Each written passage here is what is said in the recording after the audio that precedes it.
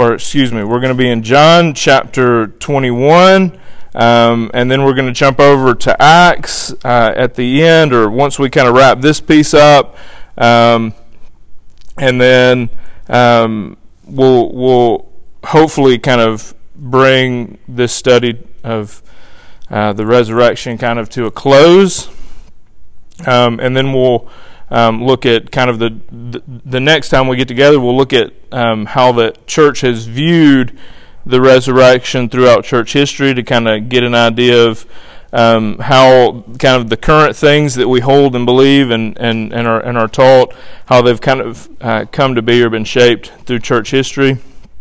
And our understanding has been shaped by those who've come before us in studying God's Word and preaching God's Word faithfully. So, John chapter 21, here we're going to see another account of Jesus after the resurrection, revealing himself to the believers. And just kind of as a reminder for us here, I want us to pay attention to the little things here. Again, just kind of to give you a heads up, we're going to see this normal Jesus who, he doesn't appear to be floating above the sands of the beach with, bright light shining all about him, but he's a person that when they see him initially, it's like they don't recognize him. He's far off, right? And then it's through his actions, through the things that he's done, that brings back memories of experiences that they had with Jesus, that they then come to understand that this man that they see afar off on the shore is the Lord. And they, some of them, one of them jumps out of the boat, swims ashore. The others are like, "You're leaving us here with these fish. So we need some help." So let's kind of press on through that. So after this is verse 1, chapter 21 of the book of John. After this, Jesus revealed himself again to the disciples by the Sea of Tiberias, and he revealed himself in this way. Simon Peter, Thomas called the twin, Nathanael of Canaan in Galilee, the sons of Zebedee, and two others of his disciples were together. Simon Peter said to them, "I'm going fishing." And they said to him, "We'll go with you." So at this point, keep in mind that they have seen the resurrected Jesus already. This is not the first time that he's revealed himself to them, but he has not yet set before them this great commission. So they're not being wasteful of their time. They're putting their time to work. They're going fishing. Like you can see in a bit that they are keeping. You know how many fish they caught. Literally know how many fish they caught. So they're keeping a tally of this. They're going about. This is not them being lazy. This is not them in some state of dismay where they're going back to the lives that they lived before or anything like that. This is literally they've seen Jesus already. They've already experienced this resurrection. He was revealing himself again to them in this moment. So this is just kind of them going about living life, and Jesus meeting them in that moment where they're living life. So Simon Peter said to them, "I'm going fishing." They said to him, "We'll go with you." They went out and got in the boat, but that night they caught nothing. So if you go back, read through the Gospels, you'll see an account that's very similar to this, where they're out fishing, they catch nothing, and then Jesus is like, "Hey, cast the net out," and they catch, a huge number of fish. The same kind of thing happens here. Verse 4, just as day was breaking, so that night they fished, they caught nothing. Just as day was breaking, Jesus stood on the shore, yet the disciples did not know that it was Jesus. Again, like little details here. When they looked out and they saw a man on the seashore, right? So Jesus is a man, right? He is God, but he has put on flesh, and in the resurrection, he is flesh and bone. He looks like a man when standing afar off. So they didn't know that it was Jesus. Verse 5, Jesus said to them, "Children, do you have any fish?" And they answered him, "No." And he said to them, "Cast the net on the right side of the boat, and you will find some." So they cast it, and now they were not able to haul it in because of the quantity of fish. That disciple whom Jesus loved therefore said to Peter, It is the Lord. When Simon Peter heard that it was the Lord, he put on his outer garment, for he was stripped for work, and he threw himself into the sea. So something that I want us to kind of pull out from this is that they had experienced life with Jesus. Jesus had experienced life with them. And I don't think that it is any coincidence at all that he's presented himself to them in such a way that, like, where before we've seen, like, they can see him and he's recognizable, right? And they had to have their eyes closed when we were kind of first looking at this. Like, the miraculous event for them was that they were kept from seeing him, and then when that was removed, they recognized him, right? And then we see Mary where she's going to the tomb, and she's looking for Jesus, but she's not looking for Jesus in the way that she ultimately finds Jesus. Like, she's looking for him in these burial clothes in the tomb. And so, like, when she sees out of the corner of her eye this man standing, she's not assuming that Jesus is raised from the dead. So, like, he looks like a normal person, looks over, she's just assuming that it's a gardener. But then when he says her name, like Mary, like, it clicks. She's like turning, Rabboni, like she knows when she hears his voice, right? And now here we see Jesus revealing himself in experiences that they have had with him, right? So now this same thing, you imagine what happens here for the one where it says, so they cast now and were unable to haul it in for the quantity of fish. That disciple who Jesus loved therefore said to Peter, It is the Lord. When they tried to pull the net and it is so full of fish that they cannot pull it aboard, in their minds they said, I know this. Like, I've experienced this before. I know this story. There's one who does this. And he's relating to me now in experiences shared together, right? So they know that it's Jesus. And Peter is excited. Like, Peter, it's the Lord. And Simon, so the disciple that Jesus loved knew who it was, said who it was to Peter. And Peter, just because the kind of guy that he is, he's not like, I'm going to, like, sit and what, like, okay, let's haul this up, let's get the fish on the boat, and then we'll, like, get into shore, and then we'll all meet Jesus together. Peter's like, nah, man, y'all get the fish, I'm gone, right? A couple of things just to kind of take away from this is there's a place for both.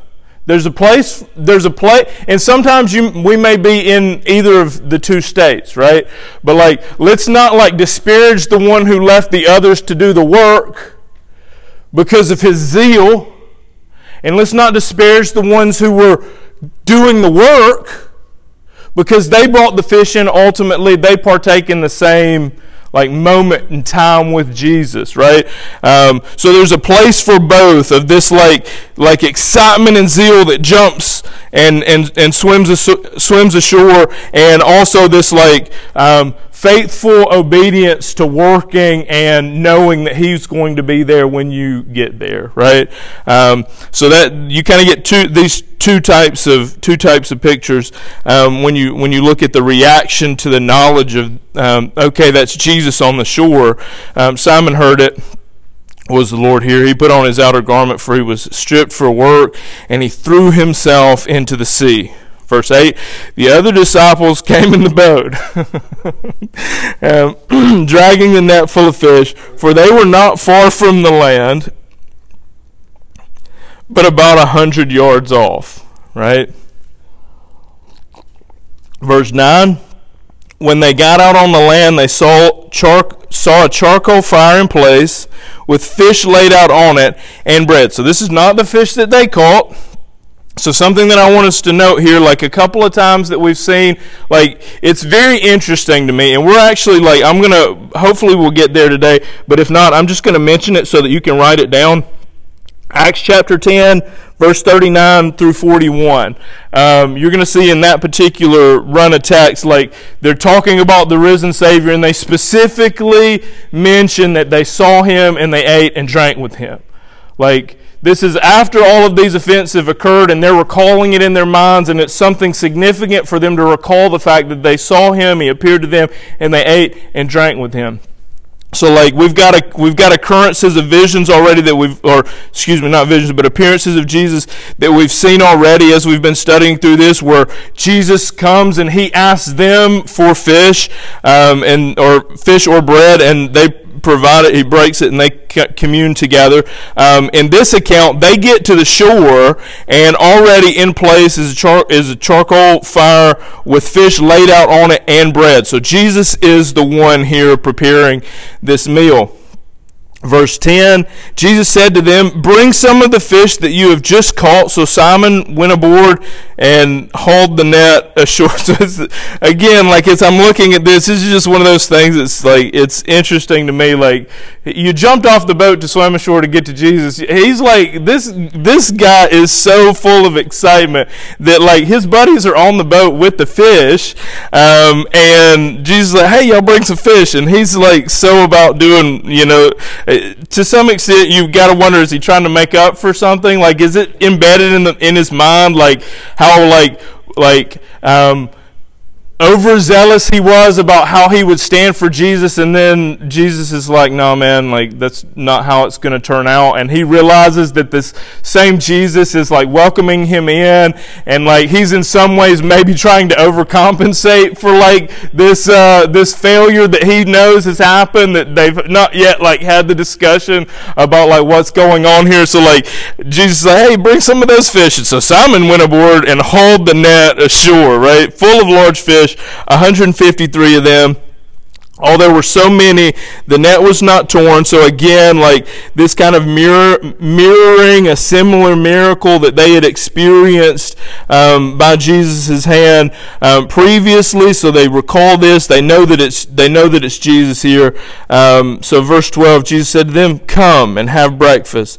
Now none of the disciples dared to ask him, "Who are you?" They knew it was the Lord. Jesus came and took bread and gave it to them, and so with the fish. This was now the third time that Jesus was revealed to the disciples after he was raised from the dead. And then we're not going to go into this today. I want to make sure that we kind of get this thing wrapped up. But I would encourage you to go and read kind of the rest of this, where you get this interaction between Jesus and Peter, and Jesus not like necessarily straight up bringing up to remembrance his failures here, but him kind of where 3 times that he had denied Christ, he gives him these kind of 3 opportunities to declare his love for him. And ultimately, something to bring out as you kind of read through that is the appeal that he makes to his love for Jesus. The ultimate appeal that he makes for him is that, like, you know it. Like you know that I love you, right? Not like, trust me, I'm believable, right? Which is like, ultimately, it's my word. I said it. You should know it because I'm honorable. Like, ultimately, when he's like reflecting on this, like he has to appeal to the one who actually does know the hearts of men here. So now turn with me to the book of Acts. We're going to look at Acts chapter 1. This is kind of the text where we're going to look at the ascension. A couple of things that I want us to pay attention to as we dig in to this. So Acts chapter 1 verses 6 through 11 is where we're going to be looking here. Actually, before we do that, let's look real quick. I think we have time. Go over to Acts chapter 10. We're going to look at that text that I had kind of mentioned previously. So Acts chapter 10, we're going to be looking at 39 through 41. So Acts chapter 10, 39 through 41. So the good news is being preached here. Verse 39, and kind of in the midst of this, they say, "And we were witnesses of all that he did, both in the country of the Jews and in Jerusalem. They put him to death by hanging him on a tree, but God raised him on the 3rd day and made him to appear, not to all people, but to us who had been chosen by God as witnesses." And then what do they mention about this resurrected Savior? "Who ate and drank with him after he rose from the dead? Like, what is the significance when we consider, like, why it is that several times in the text, when we could have so many, like, miraculous things that Jesus did after the resurrection, why is it so many times that we find the authors of Scripture focusing on these simple things like eating and drinking with the risen Savior? Again, I believe that they had such an emphasis on this because they don't want the event itself where someone comes back from the dead is the most miraculous thing that you could imagine. It's happened once where a man has been raised from the dead in such a way that he is imperishable. We're not talking about like mere resuscitation where you bring someone back only for them to die again, right? Like he was raised different. So that is the most miraculous event that I can conceive of. So it's not missed on believers the miracle of the resurrection, right? I think oftentimes it is missed by us, like the understanding of the realness of the physical resurrection and what that means, what it implies for our hope as believers, what it implies for what heaven and earth, this new heaven, new earth, must be like for us to be embodied. That if we lose sight of that, then we ultimately will lose sight of like the hope that we have. One day you will die and you will be in heaven, right? And you will be hoping for something there. You will be hoping for something there. You will be hoping for the resurrection. Like your hope is in the resurrection. Jesus is the resurrection. Your promise will be, like, if we don't live until the resurrection occurs, right? If we die and are separate from our bodies because our bodies are placed in the ground and we are with the Lord, we will be looking forward then to the promise being fulfilled. Right? This promise where when they speak of this hope, they speak of Him having appeared and having eat and drank with them. Right? So let's not miss that. Let's not downplay that. There is this tendency that we should guard ourselves against. That the physical is in and of itself bad. Right? Like throughout human history, there has been this like tendency when people believe in like more than just like materialist reality, right? Like when people believe in souls and spirits, there has been a human tendency to want to be free from the flesh. And I'm not talking about free from this sinful flesh, but to be free from it for eternity. That is not the Christian hope. The Christian hope is not to be freed from fleshly bodily existence. It is to be given true everlasting life physically embodied in a resurrection body as our Savior is embodied even now. He did not, and this is what we're going to see as we kind of flip to this next passage of text. So go to Acts chapter 1 with me. Here's what I want us to get as we look into this. Pay clear attention to the text and the way that the authors of Scripture have given us this event. He does not dematerialize. He does not become something other. He does not shed off His flesh. None of those things. Jesus is physically embodied in a spiritually empowered body today. Today. So when they had come, verse 6 of chapter 1 of the book of Acts. So when they had come together, they asked Him, Lord, will you at this time restore the kingdom to Israel? And He said to them, it is not for you to know the times or to know times or seasons that the Father has fixed in His own authority, But you will receive power when the Holy Spirit has come upon you, and you will be my witnesses in Jerusalem, and in all Judea and Samaria, and to the end of the earth. And when he said these things, as they were looking on, now pay attention to the words that are used here. Verse 9, pay attention. And when he had said these things, as they were what? Looking on. Their eyes are fixed on Jesus, right? So this occurred when? While they were looking on. They do not look away and then look back and Jesus is gone. We get no wording of he vanished. Be very specific in the way that you see this. They are looking on as this takes place, right? So the hope is that this event that they're witnessing to, they laid eyes on it. They were not themselves confused about what took place, right? Like, they weren't like standing around like, where did Jesus just go? Like, we saw him here a second ago and now he's just vanished. Like, did he slip away? Where's he hiding out at? Like, they are eyes fixed on him as this takes place. Right? So they're looking on. He was lifted up. Right? So what did they see happen?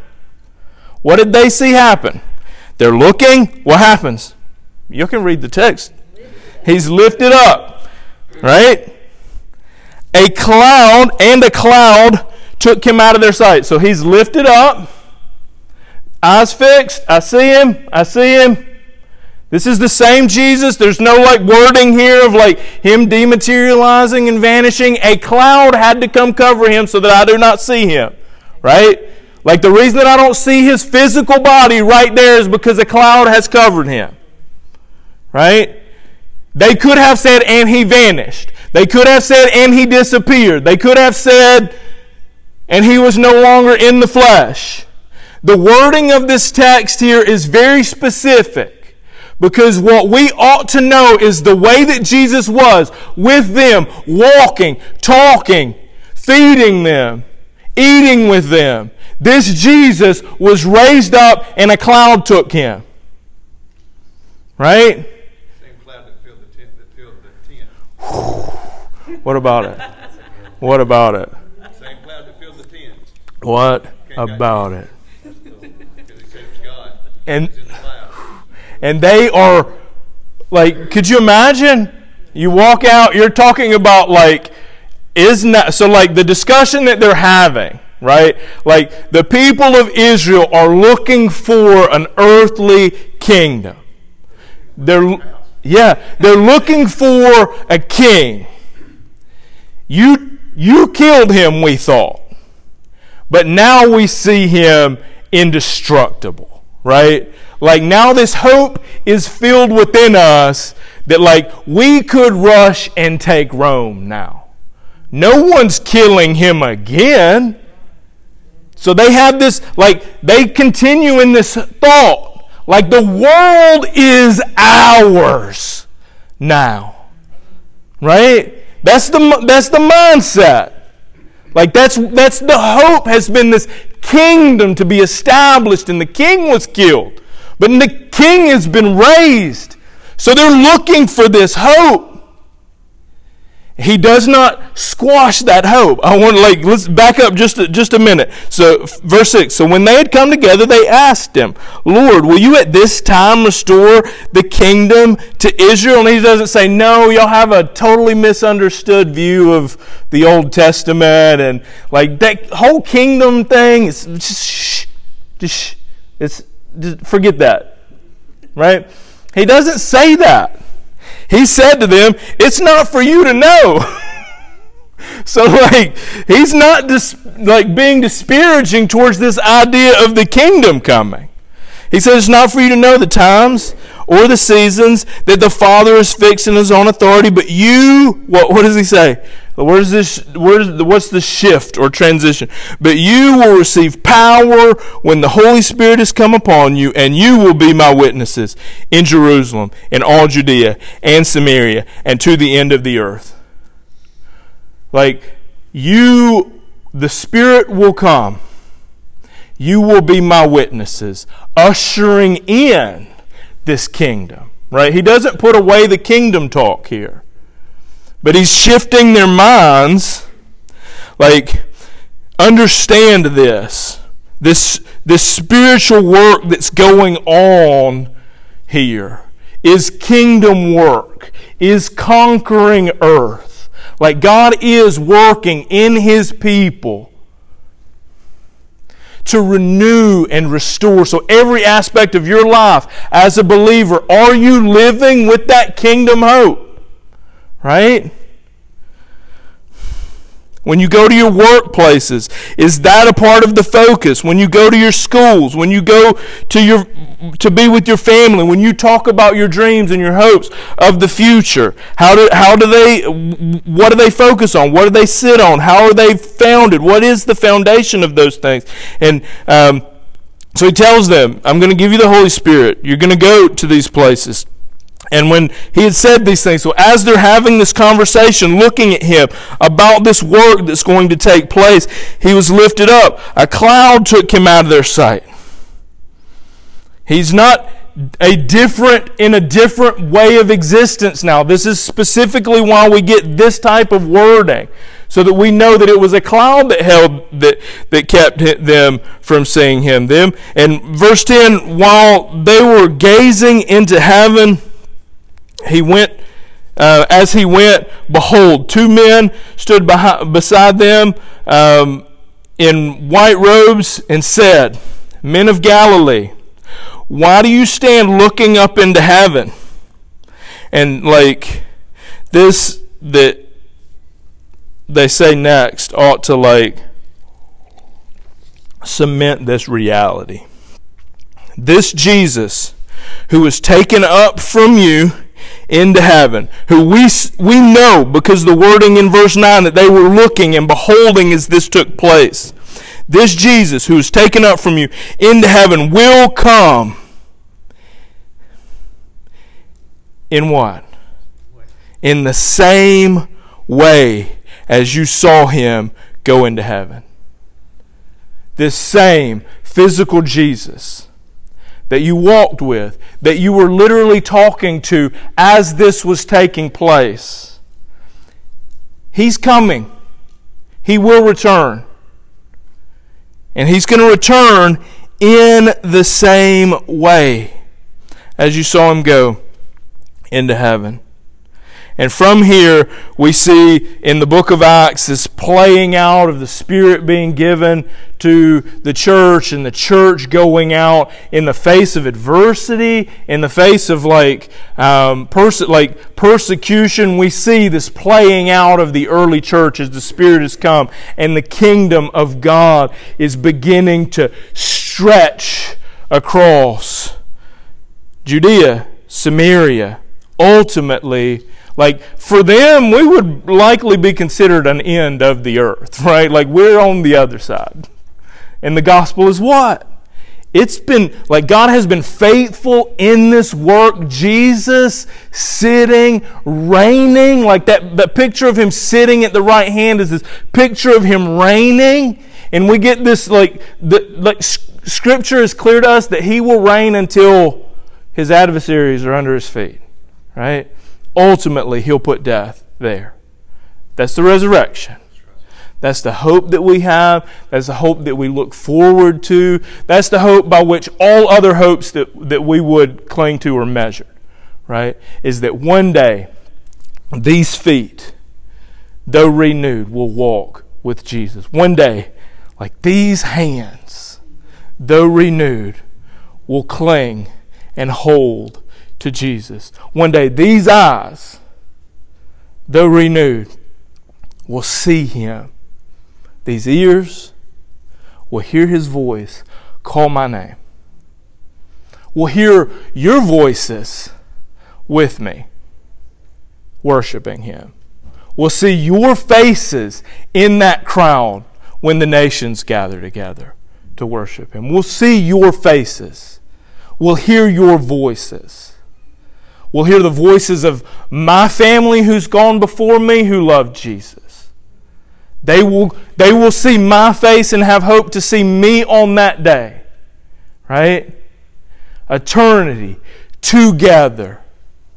Living life more abundant than any life that we could hope to live here. This is why when we think about like the life that we have here, that we ought to be careful in the way that we spend our time here.